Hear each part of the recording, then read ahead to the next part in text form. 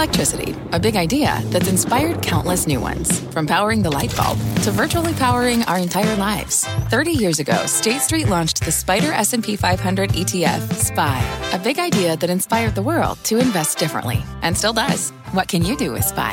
Before investing, consider the fund's investment objectives, risks, charges, and expenses. Visit ssga.com for a prospectus containing this and other information. Read it carefully before investing. SPY is subject to risks similar to those of stocks. All ETFs are subject to risk, including possible loss of principal. Alps Distributors, Inc. Distributor.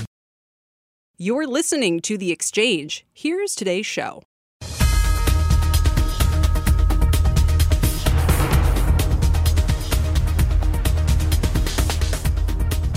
And hello, everybody, and happy Tuesday. I am Brian Sullivan in for Kelly, and call this the rising risk of rising rates. As Scott noted, interest rates are on the move, the highest in nearly a year. Could this supertanker swing sink stocks? We'll debate.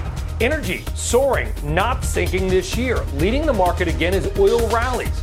But do you buy in if you want to get in? Goldman Sachs' Brian Singer with us, and he will name some names. And speaking of power, Plug Power rallying 80% this year. That's in just 7 trading days and surging again today on a big new deal. The CEO will join us in a broadcast exclusive. All right, so much to do on this Tuesday, but let's talk more about these markets and your money. And while Scott correctly noted that the overall markets, Dominic Chu, are not moving in a big way either way, it is about this idea of a rotation. It is about rising rates. The domino, what are you looking at, my friend? So many cross currents in the market right now, but as you point out, it's relatively stable, and we've seen both gains and losses. Right now, as things stand, the Dow Industrial is almost flat, just down about 11 points. The S&P off by about 8, and the Nasdaq off by about 5, or just call it flat. At the highs of the day, the S&P was up roughly 10 points. At the lows, down roughly 23. Just to give you an idea of the trading range so far, still, the S&P, 37.90, the last trade there. One of those thematic trades that's been playing out for the past few months in a reversal over the past 12 months has been the outperformance of value-oriented, dividend-paying, lower valuation type stocks over those tech and growthier type names. These two ETFs track parts of the market, the white line for value and the orange line for growth. You can see here it's been widening out. And by the way, on a year-to-date basis, the gap is now 4% in just the first few trading days of the year, just to give you an idea, see if that trend plays out again in the coming weeks. And then take a look at these stocks. What do they all have in common? We're talking about Etsy, up 13%, Wayfair, up 7.5%, Chewy, up 6%, and eBay, up 4%. They're all online retail now. What does this say? Maybe it's a trade on the surge in COVID. Maybe these online retailers are getting a little bit more optimism from investors. Still, though, watch these trades. Very much green in an otherwise flat session, Brian. Etsy up 13%. That's an all-time high, by the way. Back over to you, Sully. Wow. Buy furniture, pet supplies, and masks, or masks for your pets. Dominic Chu, thank you very much. All right, so let's get this ship to sea, shall we? By hitting the great rate debate. Bond yields surging lately. The 5, 10, and 30-year Treasury yields reaching their highest level since all the way back in March. The 10-year yield taking a sharp turn upward in recent weeks. It's up 50% in just 3 months. Why is this important? Well, obviously, it could make things like mortgages and car loans cost a little more, but it's also a competition for equities and can hit valuations, because higher rates reduce the value of net present cash flow. Remember that from business school? So where do rates and stocks go from here? Let's ask Sri Kumar, president of Sri Kumar Global Strategies, and Chris Zaccarelli, chief investment officer for the Independent Advisors Alliance. Sri, we've been talking for 15 years now, my friend, and you've always been out there on your own. And by the way, you have been correct for the last 4 or 5 years that the direction of rates will go down, down, down. Are you here on CNBC, on the record, ready to say that trend is finally over? I'm saying to you, Brian, thank you again for remembering the past. And after being very bullish on treasuries, in other words, expecting the yields to go down substantially, I'm going to say for the first time on your network and on your program that the downward move is probably finished. The question is, how high are they going to rise? And the reason for that, Brian, is one, it is not because I look for the economy to be sharply improving during the months to come, but I think it is coming as a result of supply and demand in the Treasury bond market. The Biden administration indicates there is going to be a lot of spending. The president-elect said last week that he would expect trillions of dollars of new stimulus. This is on top of what they have had last year. And when you look at that, and also the fact that over the last year, the dollar has been dropping. The DXY measure of the dollar index has been weak and getting weaker. So the problem is that you have a problem with domestic buyers of treasuries. You also have a possibility that foreigners go on strike, because after all, if the dollar is weakening, why should the foreign investors buy US treasuries and take a double loss with rising yields and a weaker dollar? So all of those lead me to believe. Well, let me maybe, Sri, jump in before we get to Chris and sort of semi-answer your own question to have you respond to it. Maybe it's because as much debt as we've got, highest percentage of debt to GDP since World War II, that there's 15 plus trillion in interest rates around the world, which have negative real yields. So, we look much more attractive from a yield perspective, do we not? Because at least at 1%, we're at 1%. You're right. We did look very attractive, Brian, when the yield was even, let's say, 70 basis points positive, and the 10-year German Bund was about minus 65. But if you look at it today, the German yields have also risen. It's only about 47 basis points negative on the German side. That's the first part. The second is you also have to look at not only what is happening to US Treasury yields, but what is happening to the currency. The Trump administration has been very keen to have a weak dollar. They are having it. But the risk is that you can have a dollar slump in the new year. And that is the risk also for treasuries, Brian. Well, the chart shows the dollar has been weak. Chris, sit tight for 1 second. We're coming right back to you. But right now, we actually have a news alert in the bond market. Goes exactly to what we were talking about just now. Rick Santelli, the auction of 10 years. What's your grade, Professor? Well, I'll tell you my grade in a second, but I will tell you this. Your side of that argument you're having wins on this auction because I give it an A. You could talk about the weak dollar. You could talk about all the sins we've committed from a balance sheet of the country standpoint, but we may be the cleanest shirt in the hamper because this auction just found huge demand. $38 billion of 10 years. It's the second reopening of an auction originally in November, and the yield 0.1164. It was trading 117. So it not only turned the screws, meaning that the bid, the amount that was pushed back to move all the supply of this Dutch auction was at a lower yield and a higher price. 2.47 bid to cover above average, 62.2 indirects above average, 17.8 directs, the best all year going back to December of 19. And if we look at the dealers, they only took 20%. That's the smallest amount they've taken since August. So no matter how you slice it, it was a solid auction. And it really does go to the general point that there's a lot of things going on in the world and the country. But the markets seem to be paying attention to things like how much money we're going to be spending, because that's why rates are going up. Dollars stop going down as quick. And why did they step up to the auction? Brian, I think you could answer that. You look around, even though we're committing some sins, we're not the only ones, and central banks outside of the U.S. are going to have bigger problems than us if rates do keep going up. Back to you, Sully. Yeah, absolutely. 15 plus trillion in negative real interest rates around the world. So however low ours are, Professor Santelli, and by the way, it took me 49 years to get there, but I'll take the A. Rick, thank you very much. Chris Zaccarelli, now let's go back to you. And listen, we probably have a lot of viewers that are saying, well, why are you talking about bond yields? Who cares? You care because yields determine everything. The bond market is bigger than the stock market. It moves things more. How closely on the equity side are you watching interest rates? We're watching interest rates pretty closely because, as you pointed out, all the markets are interconnected. And really, if you think about anything in finance, it's the risk-free rate that determines everything. So looking at the U.S. Treasuries, which is the current risk-free rate for the entire world, is very important. And so I think, what we're seeing right now is rates are starting to go slightly higher. Now, whether you believe they're going slightly higher because people are worried about what's happening within the U.S. and spending, and that's definitely the case, or you're worried about the dollar potentially weakening, and so you'll have less foreign buyers All of those things have to go into that formula in order to figure out where rates are going to be. But to your point, the stock market is also driven off of interest rates.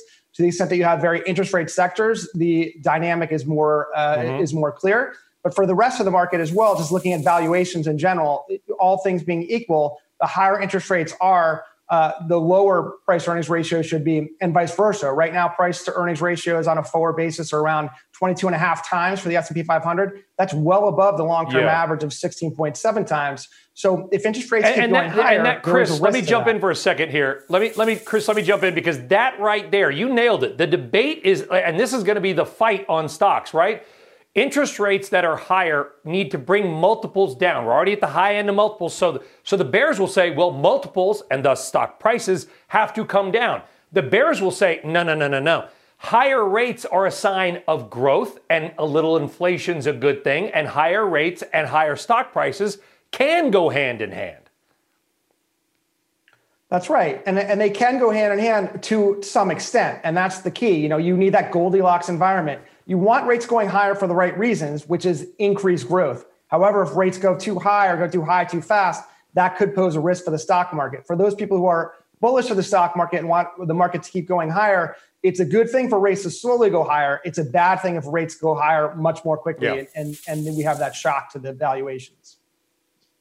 Sri Kumar, last word to you. December 31st, we do this again. Are 10-year yields above or below 1.75%?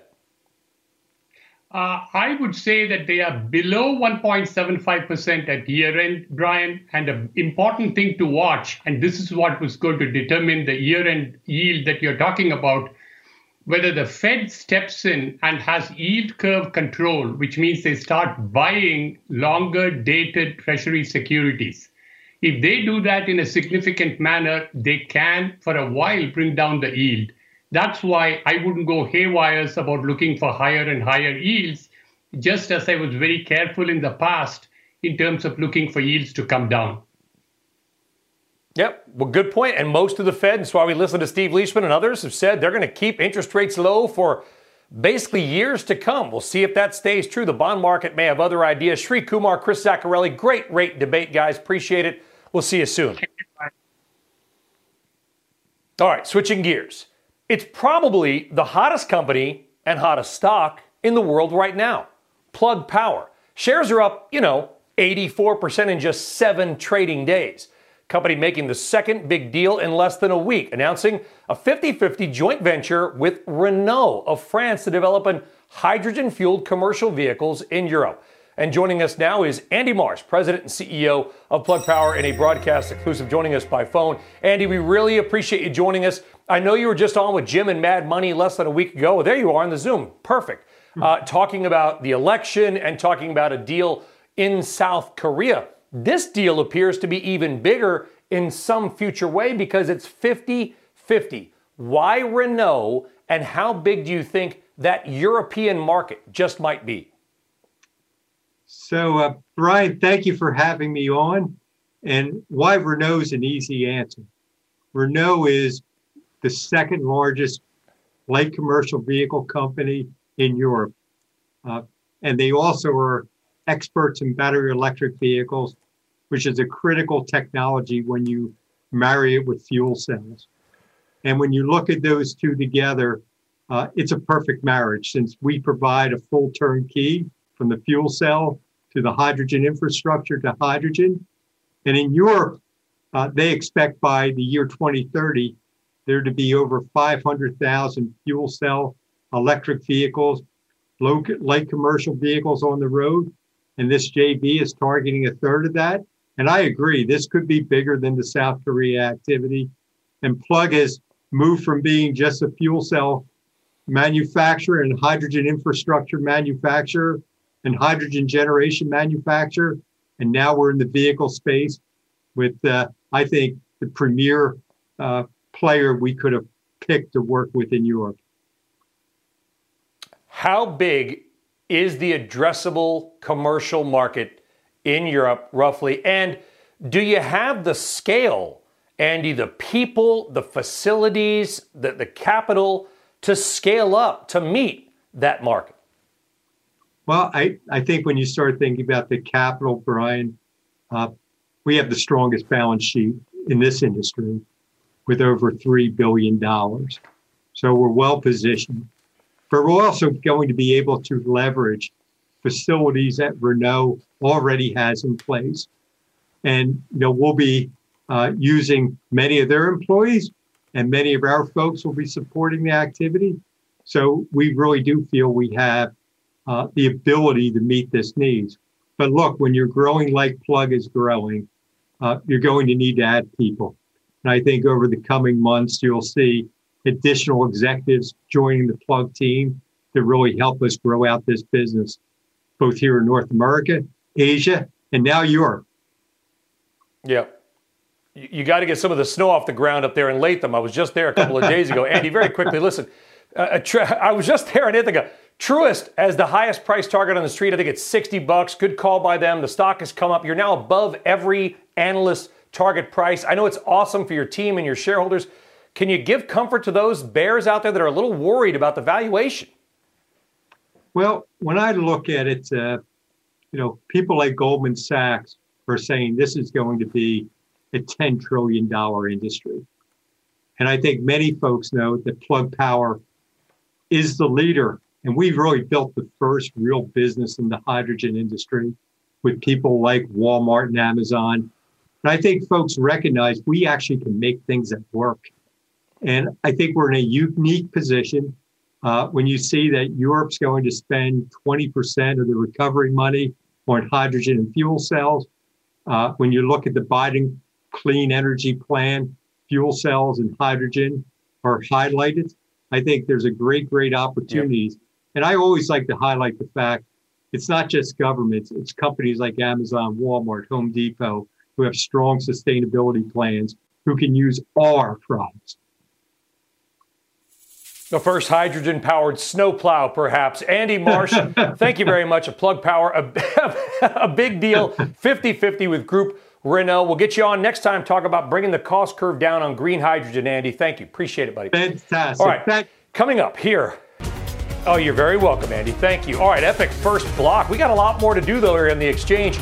As more and more members of the president's staff resign, will any of them, some with big business and Wall Street backgrounds, be able to find a second act, or do they just mosey off into the sunset? Plus, oil and gas burning up the markets. Lately, the hottest sector, as rumors of its demise seem to have been, well, greatly exaggerated. But what stocks do you buy now? Goldman Sachs' Brian Singer is here.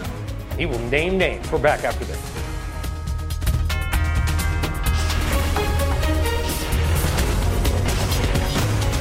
This is The Exchange on CNBC.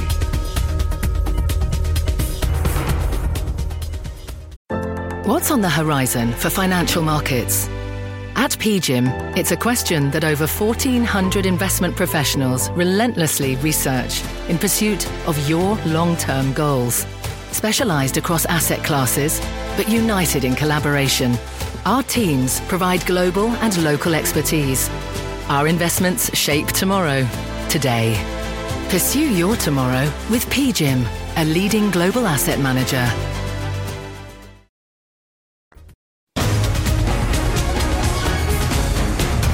All right, welcome back. Well, you can add another name to the list of folks bowing out of the Trump White House early. Acting Homeland Security Secretary Chad Wolf has officially resigned. He joins a growing list of officials who have quit in the wake of last week's deadly riots on Capitol Hill. The growing anti-Trump sentiment in his own circle is leading some to wonder if his former deputies, many with deep ties to business and Wall Street, will have a hard time finding their next job. Our next guest wrote an op-ed on that very topic and says, we already have a test case for how this could play out. Let's welcome in William Cohan, special correspondent for Vanity Fair, CNBC contributor. Bill, it's a pleasure to see you again. Good to have you on. I guess if we're using Gary Cohn, who just signed, and I don't mean this insultingly to IBM or Gary Cohn, sort of a bizarre deal with IBM, then it might not be a big deal. What do you make of Gary Cohn? Do you think that was kind of a one-off by Big Blue? I mean, Gary, obviously, as the former number 2 at Goldman Sachs, has always been in a milieu of important corporate clients in America and around the world. So, the thing that has me scratching my head is that he had just agreed to do this SPAC, right? He had raised more than $800 million for this SPAC late last year, and now all of a sudden he's vice chairman of IBM. On Wall Street, when you're vice chairman of something, that's sort of like the signal that your career is over. The CEO of IBM is going out of his way to make sure that we all know that Gary's going to have a real job. So we'll see. It surprised me because, big blue and big tech is not really Gary's thing, but, it certainly sounds good on the old resume, Brian. Well, it certainly does. And, you got IBM there. Of course, Scaramucci, you also mentioned. I love how you've coined, and Anthony's a friend of mine, and saying it's called a mooch, I guess, is now a term for an 11-day period, right? Like a fortnight is now, I'll see in a mooch, Bill. That's right. He's been so critical of the president. I think that, as you note, has helped him as well. Wilbur Ross is in his 80s, probably would just go off onto his yacht in Palm Beach. What do you think is going to happen to the others, the Stephen Millers, the Mnuchins? Where do they go? What do they do? Look, first of all, the revolving door between finance and Washington has been open since, Alexander Hamilton became Treasury Secretary. He started Bank of New York, right? So this has been going on a very long time. Usually it's that sort of one-way direction where people from Wall Street go to Washington. It started going in the reverse direction in 1968 when Henry Fowler, the Treasury Secretary, became a partner at Goldman Sachs. And since then, it's been a revolving door. Steve Mnuchin was a partner at Goldman Sachs, had his own hedge fund, his own private equity enterprise, served on corporate boards. I'm sure there are, a lot of people out there, as distasteful as it might be to the people who voted for Joe Biden, that somebody like Steve Mnuchin will probably end up with a sinecure on Wall Street, either his own fund that he resurrects again or somebody else's fund. There are probably a lot of people out there, Brian, who are very happy that the corporate tax rate was cut from 35 to 21%, and Steve Mnuchin and Gary Cohn were responsible for that. Well, they better be happy now, Bill, because as you know, it's probably going the other way in the next year or two. We're going to find out. Great piece there. Vanity Fair, Bill Cohen. Thank you very much, Bill. Appreciate it. We'll see you soon. Happy New Year. Thank you, Brian. All right. Well, we've got a news alert out of where we just talked about Washington. Kayla Tausche is here now with that. Kayla. Hey, Brian. Well, New York Senator Chuck Schumer is set to become the Democrats' majority leader in the Senate in just a matter of days. And he just sent a letter to colleagues outlining his top legislative priorities. And he says the first order of legislative business will be considering a new COVID relief proposal. We're expecting details from the president-elect later this week. But Schumer says that Democrats in the Senate expect to introduce a proposal with a few key elements. First, increasing the amount of those direct checks to $2,000 per person. Second, additional funding for vaccine distribution. And third, more assistance for state and local governments, which were notably shut out of the last bipartisan relief package. Certainly, Democrats had been pushing for more money in all of those areas, and Schumer vows to come back to the table and ask for and get more. He said that where they can, they will strive to make this work bipartisan, but even if they can't, that will not stop their progress. Brian, as for when this could all come to a head, well, we know that inauguration is next week, and we know that the state of Georgia has a January 22nd deadline, that's next Friday, to certify the results of the January 5th runoff, where two Democrats won upset races in the state. So Schumer is saying that after the new class of Democratic senators get sworn in and seated, then he and the incoming vice president will be floating and considering this new piece of legislation. Brian, back to you. Breaking news out of D.C., Kayla Tausche, thank you. All right, coming up, it is the question everybody out there wants to know. Will the vaccines work against new strains of COVID like the one that is ravaging South Africa right now? Meg Terrell up next with just that and a special CEO. We're back in 2. If a friend asks how you're doing and you say, I'm okay. When the truth is, I don't want my problems to burden anyone. or you say, hang it in there. because, If I ask for help, they'll just think I'm weak. then this is your sign to call, text, or chat 988 for free, confidential support. Anytime. You don't have to hide how you feel.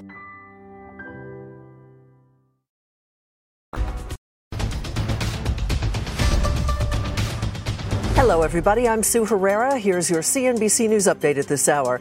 The CDC is planning to require proof of a negative COVID test before boarding for passengers on international flights coming to the country, starting in about 2 weeks. That's according to the Wall Street Journal and Reuters. It's an expansion of the existing testing requirement for passengers currently coming from the United Kingdom. According to the Washington Post, the day before the Capitol riots, the FBI office in Norfolk, Virginia, internally shared a raw intelligence report on an online discussion thread among extremists, explicitly, I should say, calling for violence the next day, saying, quote, "Go there ready for war. We get our president or we die," end quote. NBC News reports an angry Kevin McCarthy, the Republicans' leader in the House, told President Trump he should call and congratulate Joe Biden for winning the election. GOP leaders in the House do not plan on encouraging their members to vote against impeachment, with one source estimating up to a dozen Republicans may vote tomorrow to impeach the president. You are up to date. That's the news update. I'll send it back to you, Brian. All right, Sue Herrera. Sue, thank you very much. All right, coming up, many state citizens no doubt frustrated by the seemingly slow rollout of the vaccine. So, if they want to learn some lessons on how to do it right, maybe they need to turn to West Virginia, almost heaven when it comes to vaccine distribution. We'll talk about it next.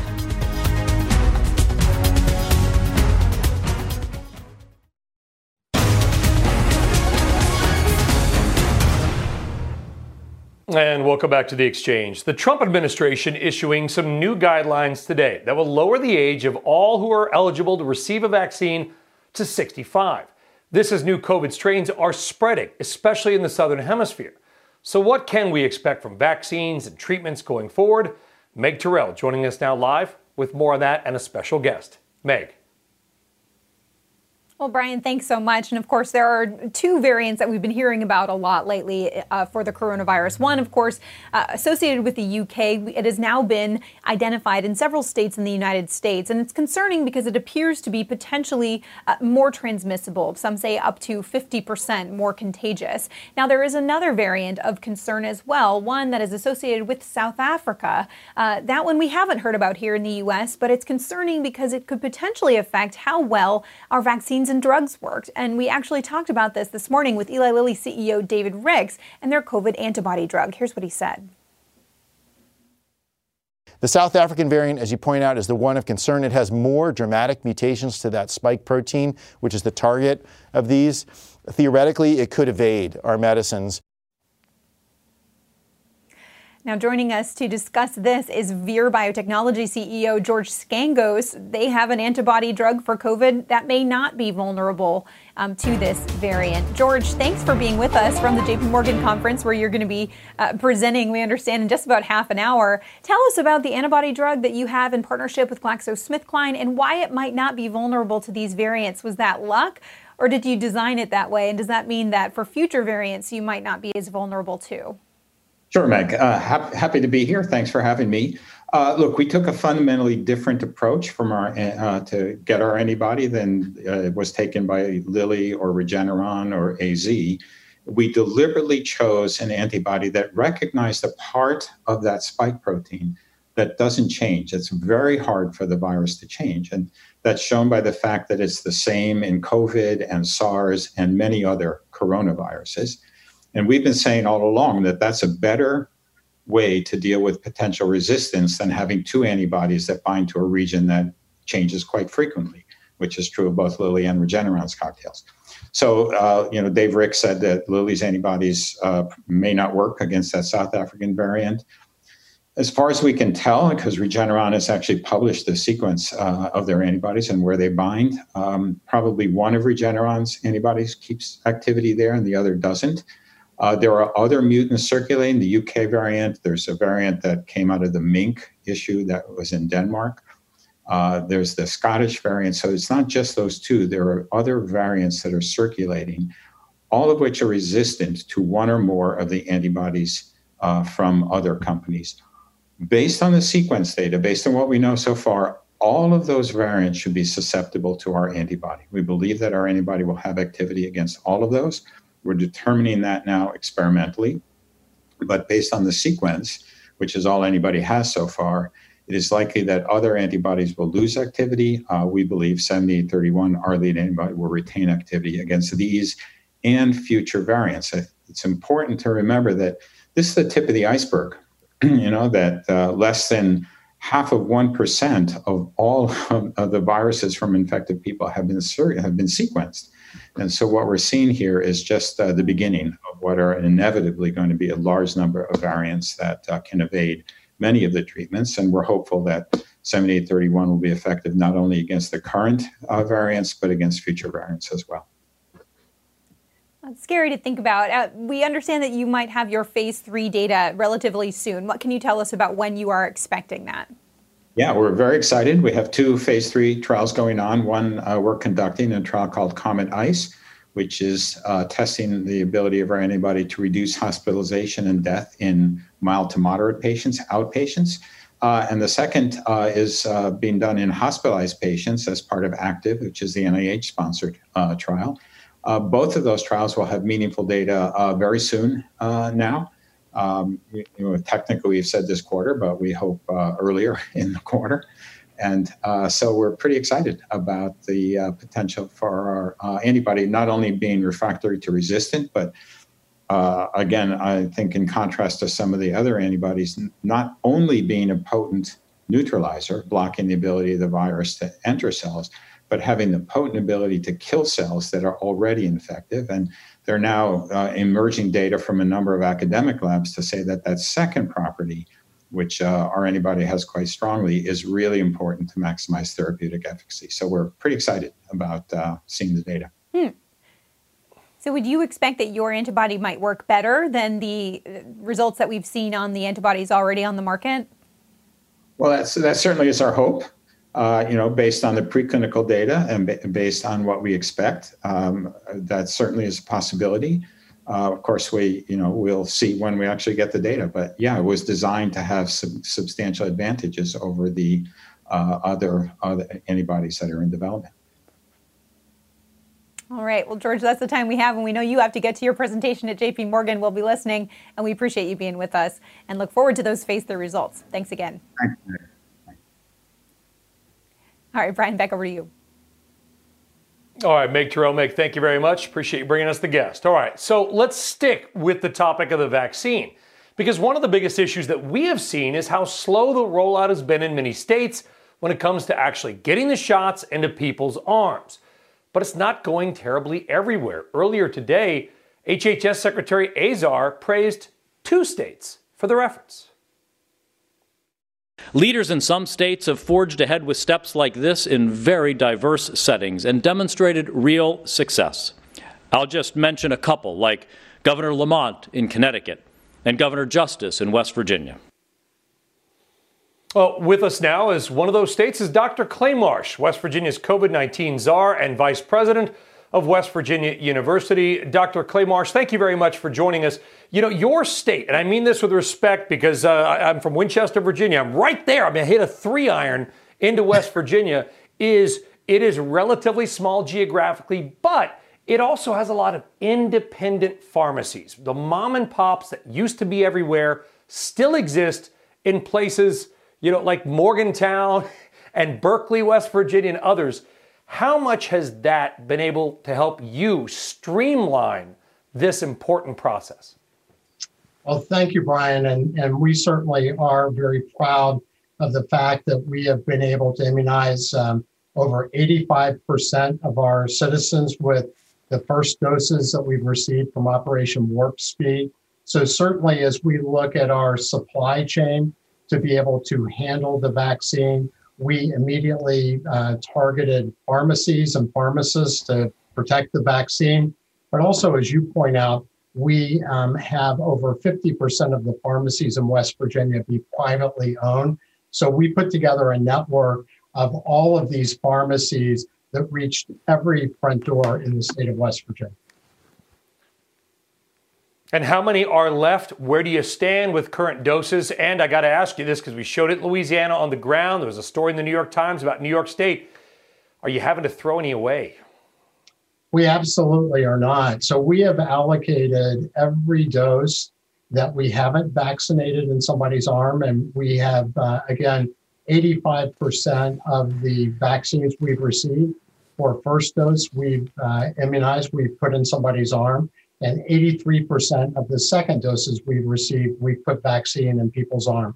We also will finish our nursing home population before the end of the month.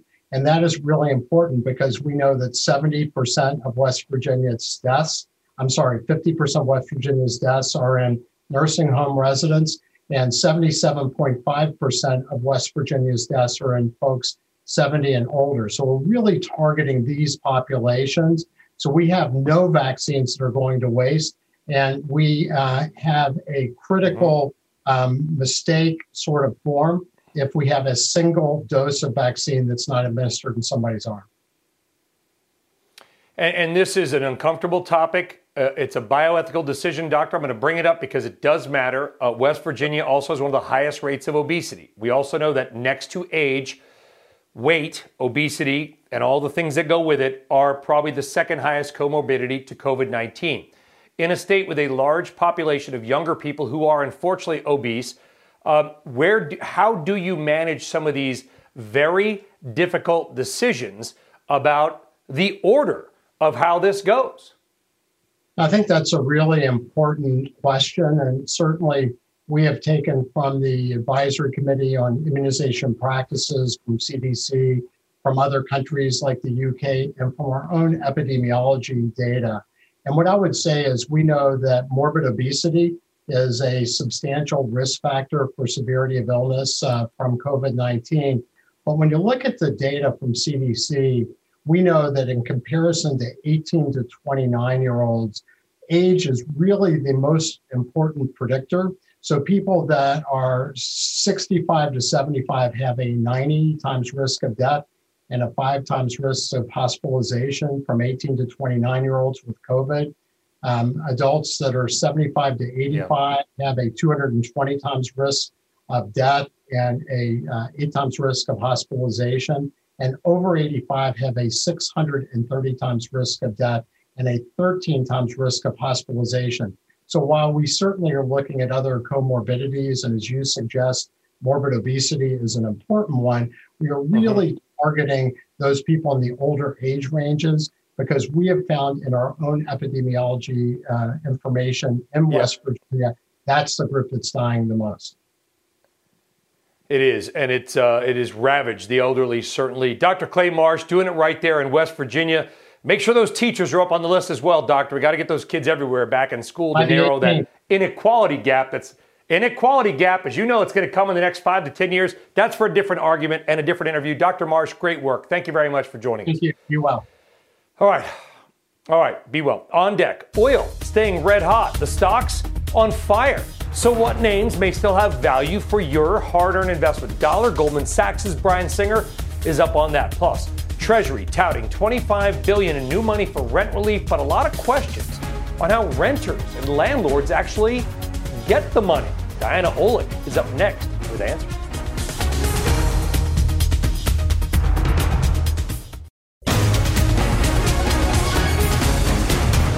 All right, welcome back to The Exchange. Treasury has now begun doling out $25 billion in rental relief. It is part of the latest stimulus bill. That bill also extended the eviction moratorium to the end of this month. At least 90% of the funds must be used for current or past rent and utilities.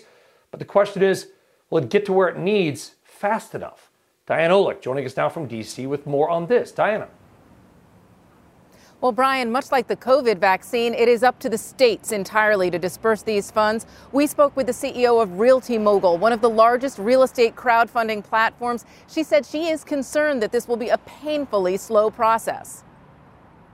I think it's staffing and systems, right? The states don't have systems to actually disperse this money. One of the brilliant things I think that happened with the PPP money was that was distributed through existing infrastructure. It was distributed through the banks. And what's happening is that certain states, like I mentioned, California and New York as examples, have the infrastructure. Other states don't have it. So they don't even have a system to track it and disperse it and a process. Realty Mogul has a $2.3 billion portfolio of 15,000 multifamily units. Hellman says the larger properties her company is invested in have not been hit as hard, but the mom and pop landlords, they are in real trouble. For a lot of these small landlords, let's say they have 5 units and 4 out of the 5 aren't paying rent, they can't pay their mortgage. And so I think that the big question is, how are the lenders reacting? Are the lenders going to give them enough time to get back on their feet? Hellman says she's also concerned $25 billion will not be enough. Interestingly, though, despite all this, she says current investment in multifamily is off the charts. I've never seen demand higher than where it's been. A lot of people who were investing in other asset classes like hospitality or retail, they're moving away from those asset classes because they got hit very, very hard during COVID. There's still tremendous demand for multifamily. People are spending more time in their apartments than ever before. And the other big one is interest rates. Now, low rates will allow for great returns, and that was the case in the last 2 quarters. But as rates are now rising, that may get a lot tougher. Brian? Very quickly, Danny, you mentioned $25 billion may not be enough. Do you expect more from the incoming Biden administration? Most are expecting more. The question is, will it be earmarked specifically for rent relief? That's what's so important about this $25 billion. The first stimulus bill did not give money directly to renters or to landlords. It just extended the moratorium. So we want to see more going straight to the renters and the landlords because they are shouldering this burden right now. Diana Olick in D.C., thank you very much. All right, still ahead, check out this mystery chart, nearly doubling in the past 3 months. Goldman Sachs adding this energy name to its America's Conviction list. Who is that mystery chart? Well, Goldman's Brian Singer will come up next. And don't forget, you can watch us live on the go or just in another room of your house. If you're hiding from the rest of the family, download the CNBC app. Dow up 26. We're back after this.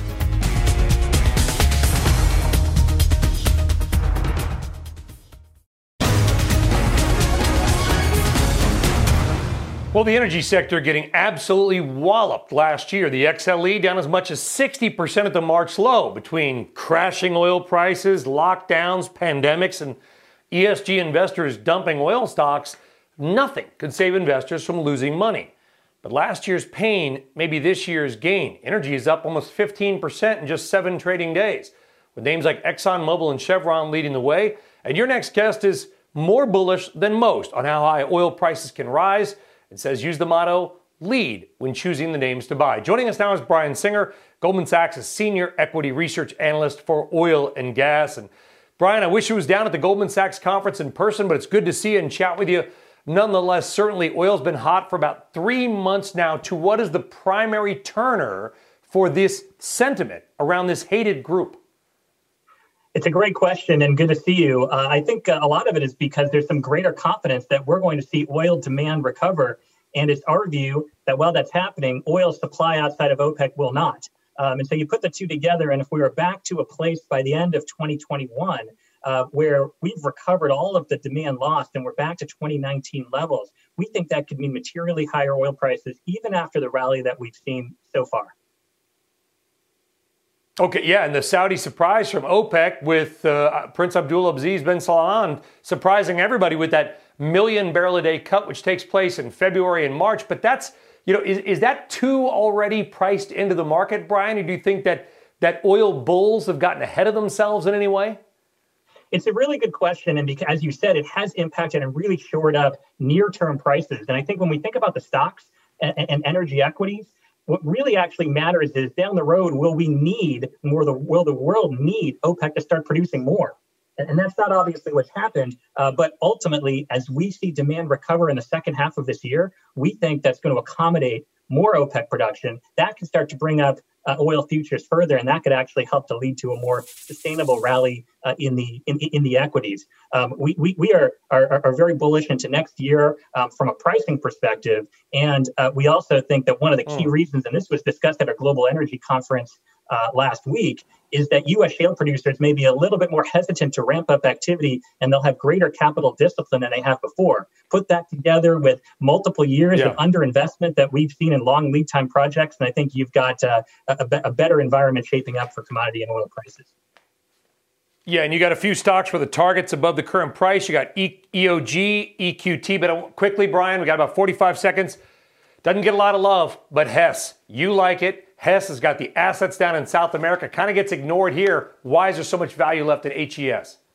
Well, particularly if the back end of the forward curve in oil starts to move higher, because there's greater confidence that maybe demand won't start to roll over until the 2030s as opposed to the 2020s, there can be a lot more value for Hess's long lead time projects that you referred to, the Guyana expansion going to more than 3 million barrels a day, ultimately, we think, in the next decade.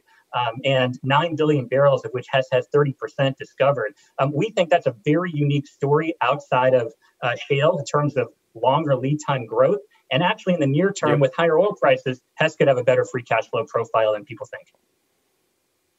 All right, Brian Singer, bullish on Hess, bullish on oil. Brian, we appreciate you coming on. We'll see you in person at the next oil conference, I promise. Brian, take care. And that does it for The Exchange.